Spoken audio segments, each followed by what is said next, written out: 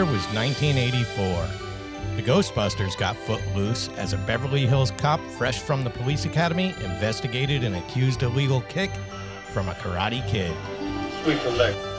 You have a problem with that? Sister Christian spun round and round in the purple rain as the heart of rock and roll caused everyone to jump.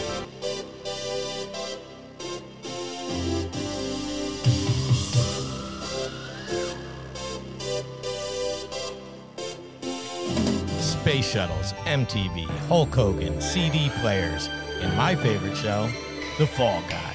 Well, I'm not the kind to kiss and tell, but I've been seen with fire up. I've never been with anything less than a 9. So fine, I've been on fire. Cosby, Dukes, Magnum, Chairs, A-Team, and a talking car. Dungeons and Dragons, Inspector Gadget, Fraggle Rock, and the Snorks. So many things, so many memories. But it was July 15th when Alex Rogan got the high score on Starfighter in a dark, dank California trailer park. When we discovered that some dreams can come true. It was summer. It was hot.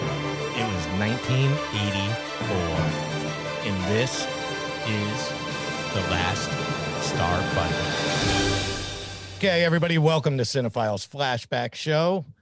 Today, I bring to you the great, the amazing Jeff Dwoskin. Everybody knows Jeff. That should be a show. Everybody knows Jeff. I don't know if everybody knows Jeff, but thank you. I appreciate the sentiment. Yeah, well, I'm glad that you were able to come and do this with me today because although I threw a flyer out there to a lot of people, because I'm willing to have anybody come on at this point. I don't even care if they're podcasters, Jeff. I want people to experience it. It's a good way to experience podcasting. Just come on and talk about a movie. That's all. Talk about one movie, 1 year, pop culture, all that stuff. So today you chose, what movie did you choose? I chose The Last Starfighter, the 1984 American space opera classic. America Space Opera Classic, 1984. I was 15, Jeff. How old were you? I was 14. Good years before the bills. We didn't even know what a bill was. Nope. Nothing came in your name. What would come in the mail in your name? Like a Mad comic? Magazine. You're right, Mad Magazine. Yeah, that's about it. Mad Magazine. And you were all excited to get that. I remember it was a big deal to like because I got a TV in my room when I was 13 for my bar mitzvah. I got a TV. So I didn't have a TV in my room until then. Then I remember it was a big deal to get cable in my room as well. Yeah, well, definitely. Nowadays, you know, it's like, I remember with my kids, I never got them a TV for their room and then realized, well, they didn't need one because, or them not asking or wanting one was because screens changed, right? It became phones and iPads, laptops, computers. Right. You don't need TVs anymore. And so, you know, that was that. But it was such a big deal in the 80s for me. And you have girls similar ages to mine and, you know, within those 5-year range. Your daughter's probably just like my daughter. Do not wait for Tuesday night. You know, like we did, you know, we waited for Tuesday for our show on Tuesday, on Wednesday, on Thursday. There's nothing they're pining or waiting for. They just wait for it all to come out and then they would stream it all and just watch it. It's a whole different way now to consume content. Yeah. I don't think it's better. I think, you know, the whole concept of the water cooler being gone and people not being able to discuss shows week after week, like WandaVision, I think brought that back. The Mandalorian brought that back. You started to remember like the excitement of being able to actually talk about an episode. The problem when a whole season drops, you binge the whole thing. I watched the first 2 episodes. We can't talk about it because you can't figure out what the first 2 episodes were in your head because you blew through the whole thing. You know what I mean? It's just... Yeah, and it's all... Actually, on your other show, Crossing the Streams, Jeff also does a live show called Crossing the Streams every Wednesday at 9:30 p.m. Eastern Standard Time, 8:30 Central, 7:30 Mountain Time, and 6:30 Pacific Time. What about European? European time. Do we know those times? But you had mentioned on the show the other day, I was watching one of the episodes, and you had mentioned that you only watched the first episode of Ozark. And Correct. you had a very good reason that never entered my mind, because I'm not in a marriage or anything. But it's what you said was it was a great show. Great. Everything was good. It just wasn't something I wanted to fall asleep to. It wasn't something I wanted to lay in bed and watch. And you're right, because you would have been up for another hour watching either the next one, the next episode, or shaking, one or the other. It just isn't good marriage, lay in bed, watch TV at the end of the night type material. Right. Like in our house, we watch Friends at night. That's my wife puts on Friends on repeat, puts the TV on a timer, and then it usually, go for an hour or so, and then automatically just turns off. Because you can have it play and you can sleep to it because it's so familiar, at least to us, that it's just one of those things that it's just more comforting and you can just fall asleep. But yeah, certain things like I remember started watching American Horror Story once. We started with the second season, which we enjoyed. Actually, I always thought those American Horror Stories, the first 6 episodes were great, and it's like they completely would go off the rails the second Yeah, half they of do. every season. But we started to watch the first season second, and it's the horror one, literally the horror. And we watched the first episode. It was so scary. I get scared easy, I guess. But like it was so scary. We're like, we can't watch it because we can't watch this before we go to bed. Well, how often, you said your wife sets the timer for like 60 minutes. How often are you still awake when that timer goes off? I'm usually not awake. It depends. It depends on it's usually a couple hour timer, but like it depends on any given night, What I you have hate, those sometimes you have those weird nights where you think it's the morning and it's only 1 p.m. right. or And 1 a.m. I do the same thing, but I bounce between The Office and Parks and Rec. Those are my two go-tos that are so familiar with me. But then I'll wake up, the next night, I'll realize that I'm 7 episodes ahead of where I was, and I don't remember any of this, because I'll set it for an hour and a half or something, but on streaming, they're only 22 minutes long Right, versus right, 30 right. minutes and stuff, no commercials and stuff. But let's get into The Last Starfighter. Then we'll talk about your shows and we'll talk about other stuff. So, The Last Starfighter, 1984. It had a $15 million budget and made approximately $30 million and was a pretty big deal the summer of 84. I Yes. remember it. I remember it. Now, one thing I don't remember is I was a big fan of the comic book, and I didn't do the proper research on this, but the comic book might have come out after the movie. It might have been made off of the movie because it was so well done compared to the comic book. I think that's how it went. Well, I'm embarrassed to say I didn't even know there was a comic book. I'm only familiar with the movie. Yeah, there are comic books. I only know because Okay. my uncle owned a comic book store. So Okay. I was a collector of that, but I got rid of it. So Lance Guest, the guy that plays Alex Rogan, Right. I confuse him and still see a similarity between him and Robert Hayes of Airplane fame. For some reason, I always, A little bit. Looks like he could be a young Robert Hayes. yeah. Absolutely. And it also has Robert Preston as Centauri, K.E. Cutter as Enderon, Dan Mason as Lord Krill, Dan O'Hurley, good Italian name, as Grig, and Catherine Mary Stewart as Maggie Gordon, who was my 15-year-old self. I had happy dreams about this girl. And luckily in my teens, I was able to experience her again in one of my favorite films, A Weekend at Bernie's. I liked her. She was also great Catherine Mary Stewart was also great in Night of the Comet, where the movies like Last Starfighter and the one you mentioned, Weekend at Bernie's, and Misfits that she was also in with Kelly Preston, which is a pretty good movie. She was like the girl next door. But in the Night of the Comet, which is kind of a zombie rom-com movie with Yeah.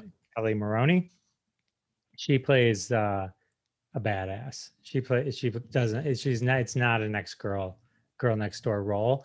She's much more of a badass in that. And so it's really enjoyable. Both her and Kelly, they play sisters and they're really, really good. That's if you like her, Catherine Mary Stewart, definitely check out Night of the Comets. I think you can actually just find it on YouTube. Yeah, I actually have never seen that film, but I've heard of it during the research and stuff. But I'm gonna give you 5 taglines for this movie, and you tell me which one you like. So I'll pause in between each one. So here's number 1. In his wildest dreams, Alex never suspected that tonight he would become the last starfighter. 2. Before the last samurai, there was the last starfighter. 3. For every earthling who's ever dreamed of adventures beyond the stars comes the astonishing story of the one who made it. 4. He didn't find his dreams found him. And 5. He's got one extraordinary chance at the dream of a lifetime. So what do you think? I think number 3. I kind of agree. I liked the use of the word astonishing. It's a little longer. I like the first one too. That wasn't too bad, but I didn't like the other ones. The dream part kind of goes because it's not like this was his dream. Technically, his dream was to go to college. Right. That was his dream. It wasn't to be a starfighter. He didn't even know space existed. His dream was to get out of the trailer park. Right. So I guess in a way you could argue that angle. But yeah, no, the only one I didn't like of your list was the Last Samurai one, which I think was number 2. Yeah. But I think 3 struck a good chord. That would have looked good on a poster, especially in the 80s. Yeah. Where extra words were okay. Yeah, it definitely was. Now they edit you down and take as little. They try to keep everything a mystery. Everything's got to be a mystery. But there are some cool things in this film. First of all, this was Robert Preston's final movie appearance. This was his last movie appearance before his death on March 21st, 1987. And he was only like 65 years old, which isn't very old, as you know. But people were surprised on the movie set. All the other actors were very surprised that he was only 65 because they thought he was much older because he smoked like 5 packs of cigarettes a day, like a chimney, and it killed him. It's interesting, that role. They wrote the role for him. They based it on his Music Man character. And he basically is the Music Man in space in this movie. And he's definitely one of the most memorable parts of the movie. His character, his personality really make this movie kind of pop. It is, but he's also Doc Brown. He's very Doc Brown in this too, from the same type of car, because the guy that designed that car for Last Starfighter was hired to create the car for Back to the Future. Oh, was he? He was hired for that. So he used a prototype that he was making, but he was fired from that. He used a prototype in this movie, the one that he designed, and stuff. So he used pieces of it because they didn't have a lot of money. But one thing about it is Back to the Future came out in 1985. Right. 85 after that. But think of that was probably a much bigger movie budget wise. So they probably were years ahead creating the car. I'm looking at it right now and it says the budget was 19 million. Yeah. Estimated. So yeah, it's not that. Yeah, I think it depends. I think it depends where you go and look at that stuff. But one of the things that gave me nostalgic feeling about this was that small box-shaped robot shown after Alex gets his uniform on Rylos.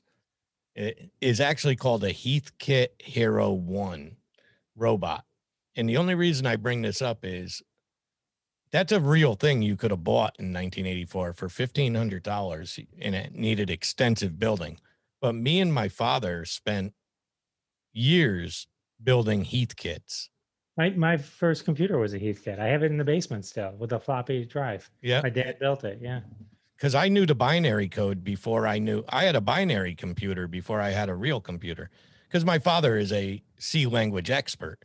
That's what he is.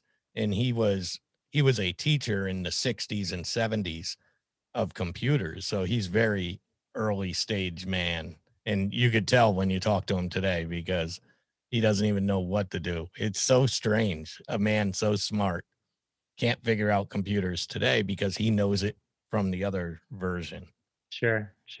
You know, but That's the fine. Heathkit stuff brought back memories because we would go down to Radio Shack, buy a Heathkit, you know, small ones, little, you know, my father's also big into the ham radio and stuff. Okay, So, we never did that, but yeah, you that's know, pretty cool. it's got the same type of thing. And that was really my only connection to my father was through electronics and stuff. And even though I never took it up, but also in this Will Wheaton. So Will Wheaton is in this film. He is? He is in it 2 times as what's his name's little friend, as you're right. the young brother's little friend. He Lewis's actually friend, yeah. he actually had speaking scenes in this that were deleted. But they say you could see him in 2 scenes running around the trailer park early in the movie wearing a red football jersey. And in the final scene, he's obscured standing behind Lewis wearing a blue jacket, possibly over the red jersey. So interesting. Yeah, it is interesting. So the interesting thing of note with this movie is it was one of the very first, if not the first, maybe battle it out with Tron, but to use CGI extensively. It was the first movie to use 3D graphics to depict reality. And so if you look at it now, if you were to watch the movie now, it looks definitely dated. But I don't remember it being that way when I saw it originally. So it's, you know, they rendered all the spaceships, everything was completely graphics. Now, if you look at it, it looks like you're looking at a video game. Well, that's the problem is I was going to save this for the end, but it fits into this conversation is one of the hardest parts of being a father that loves movies. And when I asked my child, like Riley, to watch a movie like this, she doesn't understand that me and you were convinced this was completely realistic to us. This was realistic to us because we didn't know better. Their technology spoiled right now. They're so spoiled by technology that they are missing out on something called imagination. They're losing their imagination. Yeah, I remember the funniest thing that ever happened. We were watching Back to the Future. I was showing my kids Back to the Future. I don't know, 5 years ago or so. Yeah. And one of them turns to me and goes, "When's the future part?" When's the future? Did she say it all does she have good timing like that? Like, when's the future part? Yeah. They also, Robin Williams was asked to be in this movie also. He could have been Greg or Centauri actually, but the interesting thing about this movie, if it had George Lucas made this, they probably could easily go in with whatever millions of dollars it would take, and just literally repaint the movie and make it look like it was made today with the special effects, you know, the way he did the special editions and kept enhancing Star Wars. You know, the imagery, while looking dated, could be updated if they chose to do that. Yeah. Listen, it was geniusly written. It is an engaging film. I watched it last night again. It has engaging scenes. Now, it also has a lot of stuff that makes no sense at all, you know, from a reaction standpoint. One of them I'll say is at the end, towards the end of the movie, they're riding in the back of the truck, Maggie and the fake Alex. Beta Alex. He tells her who he is and says, "Alex up in space." This girl does not know at this moment that space even exists. And she instantly jumps into a prideful feeling like, oh, good for Alex. Nobody would react like that. She's just been told that Martians are real. And then he takes off in the truck. Okay. The Beta takes off in the truck to stop that cop who was taken over by whatever. The alien. No, it was the alien. Yeah. And she's flipping back and forth between thinking he's Alex and not Alex. because her wording in it changes. She flips between pride of him being in space and then has no doubt at all. And then he smashes into the radar and she thinks Alex is dead. She was just praising him being in space. Now she thinks he's dead. She doesn't, it just made no sense. Maybe they edited in the edited after the fact. I'll tell you one of my favorite parts that I thought was funny that they didn't think through, right? But I think a lot of movies like this did this, where Alex goes up, he's on Rylos, that's this other planet. Everyone's speaking a different language. So they give him this little device to I know put what you're on going his to say, shirt, but I'll let you go. and it's like it's a universal translator. But the funny thing about the universal translator is they start speaking English. You don't hear the English, they're literally speaking it. And it's because their mouth is now speaking English. Their mouth is moving English. It's not moving the other language and you hear English. Right. Well, the entire thing shifted. I thought that was funny when I was rewatching. Okay, well, you didn't go where I thought you were going with that, but I understand your theory. But also, if you watch the movie, he changes his shirt, but yet could still understand them. He never moves the translator off that shirt, but he changes shirts twice, and never. The English just keeps coming. The translator keeps working. So I don't know.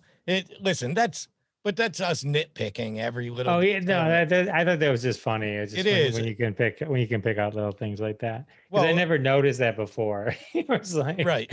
they all of a sudden are speaking English, literally, not him just hearing it. I just thought that was funny because in theory they should have still been mouthing a different language, and then they should have overdubbed it. And it's a little hokey with the grandmother and stuff like that. You know, the 80s stuff. I don't know about your grandmother, but my grandmother was not what I would call a pleasant woman. You know, she wasn't that type of not the type of grandmother that our mothers were or could be. They weren't fun. Sure. It wasn't fun grandma. It was Depression era grandma, you know, work hard grandma. But well, they were more caricatures, right? So but Granny's role was to keep Maggie from wanting to leave. That was her role. And the video game, is it outside all the time in the weather and stuff? I mean, wouldn't this thing get ruined in the rain? Well, it was alien technology, technically. Technically, it was. You're right. But I thought that was the brilliant part. That was, the overall kind of structure of the story. I thought was very good and made it fun. Like the whole idea that so everyone knows the whole idea of it is this alien race is being attacked, and this Zur and the Kodan Armada, they're threatening peace in space. So they need to recruit starfighters. So they send out video games to all the different places in the galaxy. And the video game is a literal simulation, though the person playing it doesn't know they're doing a simulation of the actual battles that would take place in the Star League, in Rylos, Zur, where all this stuff takes place. So when you beat the machine, which is what the character Alex Rogan does, that's when Centauri comes down and recruits him to become a starfighter. He doesn't become the last starfighter until all the other ones are killed and he becomes the last starfighter. But that was the whole idea of it. It's kind of a brilliant concept, and today it's not like one of those concepts that it would make even more sense today, actually, if they did that. Right. I did interview Catherine Mary Stewart. It's going to be on my podcast, not this week, but mid-July. And I joked that if they were to remake the movie, they would do it on Twitch. It would be a Twitch game, right? And like, because the games now are so realistic when you think about the difference between an 80s game. Yeah, because that game never actually existed, The Last Starfighter. It never made it to the arcades. What they think it was actually, there was a game that was causing children to actually vomit and get sick because of all the 3D stuff running at you and stuff. And they think it was probably based off that, that one, but There was no Last Starfighter arcade I think game. I think there was a plan for Atari to make one, and then it just never went to never went to production. Well, there's also a plan, to remake this film. And Not remake it. It's like it's a I lost a requel. It's kind of a sequel that reboots the original and brings everything up to date. but it's there's not a court complete issues. redo. There's a lot of court issues going on with this. And No, I think the guy Jonathan Butel, who's the writer, I think they got the rights back, and so now they created like a 3-minute kind of. yeah, because it was Jonathan Buta, because supposedly he had a 3-picture deal with the studio. He made Last Starfighter, then he made another film. He was supposed to make a Last Starfighter 2, and it fell through. And then they wanted to make it 20 years later. They wanted to make a reboot of Last Starfighter, and he fought, saying, I have a 3-picture deal, which means I own the film rights to do that and stuff. And it's all, Hollywood is messy. It is messy, Yeah. Hollywood, some of these laws and stuff. But another thing I learned was his writing, Jonathan Butel's, the original script actually takes place in suburbia. It's a suburb. It doesn't take place in a trailer park. The only reason they moved it to a trailer park was because of E.T. and movies like that had preceded it, had already done the suburbia alien type thing. He had to find a different angle. And he thought trailer park, trailer park kid. Right. And then I think it played well in the sense that it kind of didn't exclude anyone from thinking that could have been them. It was very, I see pieces of different movies in this movie. Yes. Now, I don't know whether it took it from them or they took it from him and stuff, but it also has a Charlie and the Chocolate Factory feeling of him as he's beating the game, they yell out, do people really give a shit that much about a high score in a game? Everybody came running. Guys stopped drinking their beer and stopped playing cards. And, well, it's a trailer park. So it's either that or bowling a 300 game. Right. So, right. You're right, because I guess that must have been added into the film, because in suburbia, that wouldn't have worked.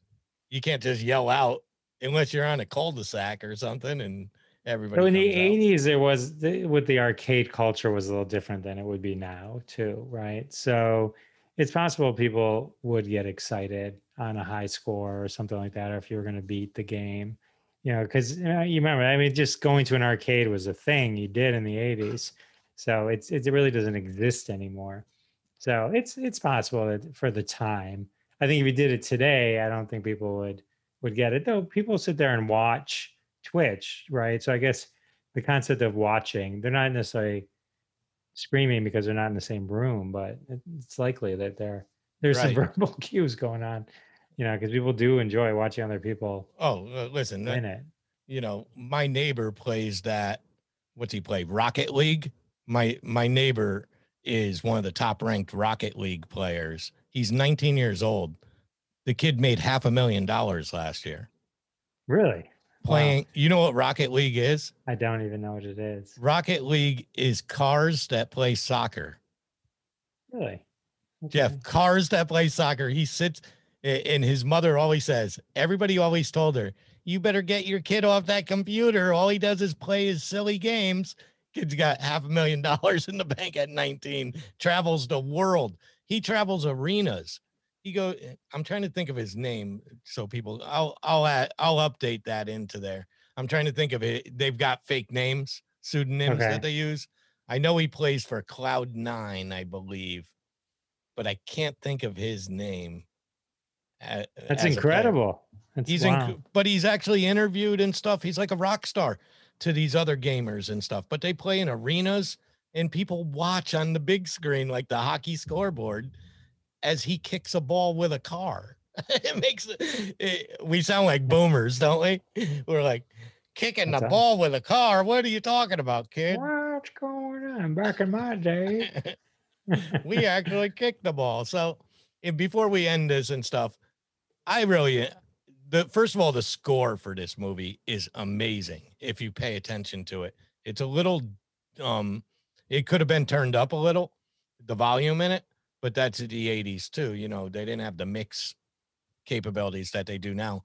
But the score is amazing. It rivals all the other big, you know, budget films back then. It really is good. And like I told you, my only gripe was her being convinced. But in the end, this movie did play an important part in my childhood. It got me into the comic book afterwards, but it definitely helped me believe in the unknown space that's out there. And between this and the comic book, I really believed that these aliens all looked like lizards. You know, I really started to believe that because that's all they looked like in the 80s was lizards. Right, with V. You're right.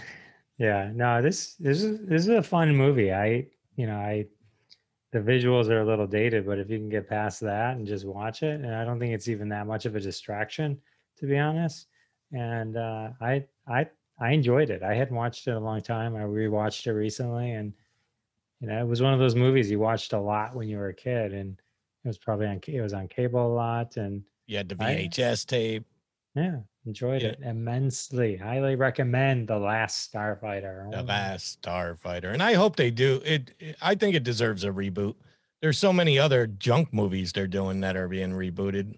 I think this deserves a reboot because I think they could make it so much better with the technology of today. But I hope they bring back some of the characters. I have no idea what he's doing anymore. but the two main, the person who played Alex Rogan, Lance Guest, and Catherine Mary Stewart. I think a lot of the other ones passed away. Like the guy who played Right. Greg and Yeah. Centauri and stuff. But I think the idea would be that they'd bring at least them back. I mean, the working title is The Last Starfighters. And maybe Will Wheaton will make Yeah. his. Well, Wheaton can come back as the There, friend. there was a little comment I saw late last night in my research for this that almost every single person that was in this film also appeared in Star Trek. Really? Yeah, Okay. there's a big Star Trek, and one of them is I think the grandmother, Maggie's grandmother, Sure. was in the pilot. She was in the pilot of Star Trek. Really? Yep, she was in Star. She played one of the. Randy Gordon, Meg Wiley. Yeah, check that out and see what that says. But I believe it was her. All It right, was, let's check it out. it was one of the elder ladies, so I'm assuming her. But I remember it saying she was in the pilot episode, the original pilot. Very cool. Very cool. Yeah. Is it? I don't know. I don't see it, but I might have clicked on the wrong. Oh, wait. She played the first ever villain in Star Trek in the pilot episode. Yeah. The Cage. That's pretty cool. That's pretty cool. It's a cool. That's pretty cool. That's pretty cool. So Jeff, tell us about your two babies, your two shows, and anything you want people to know about them. Oh, sure. Thank you. Well, I got Live from Detroit, the Jeff Dwoskin Show. That's my weekly audio podcast. You can find that on Apple, Google, Castbox, wherever you find your podcasts. It's a humorous pop culture interview show where I talk to actors, authors, comedians, and have a good time. And then I do a live show every Wednesday that Fred was kind enough to mention earlier, called Crossing the Streams, every Wednesday, 9:30 p.m. Eastern. That's available on YouTube. Tomorrow's we have about 30 episodes that we've done. And so that's fun. That's a bunch of friends and guests, and Fred's guested a couple of times. We talk about TV shows and movies that you should be streaming. So things that you can find on the streaming channels that sometimes it's a gem, sometimes it's something brand new, sometimes it's something old that you can rediscover. So all good. All and fun. the Netflix metrics. And the Netflix metrics. Zach Wiseman talks about the top 10 trending things in America according to Netflix on Netflix. It is interesting whenever he goes into that because I like this study of what people are watching because a lot of it makes no sense. Right. Yeah. It just doesn't. But then you realize there's a lot of people watching, TV, a lot of people. But okay, so that's going to be it, Jeff. this is how painless this is. This is mind-numbingly painless. This was That'll easy, work. so easy. It's I very highly everyone jump on the Fred train. This is so easy. the Fred Yeah. train, the double D. But yeah, so this is the Cinephiles Flashback Show. Last week I had the actress from Halston and Snow Babies on. Shannon Wilson. Shannon Wilson. And she sent me such a nice letter, email in return after the interview, thanking me because I made a video. I don't know if you saw at the end. I bought her album because she's also a singer and has music out. Sure. And I took one of her songs and created a video reel out of it at the end of the show to let people hear her music. And then I took images of her in different movie roles and just flashed them on the screen as her song played. And it's a beautiful song. And she loved it. And I even put her dog Lucky on there on the screen. So everybody loves their dog. But okay, so that's going to be it for the Cinephiles Flashback. I am Fred Carroll. That is Jeff Dwoskin, not Dwoskin, like Mick Manhattan likes to say. Dwoskin. And I hope Mick Manhattan is doing well, actually, because yes, he is. Good wishes to Mick Mac. Good wishes to Mick. Thick Mick. Okay, Mick, get well. And this is the Scene Snobs Network, too, we're on. So everything. This is it. So everybody say goodbye to Jeff. Bye, Jeff.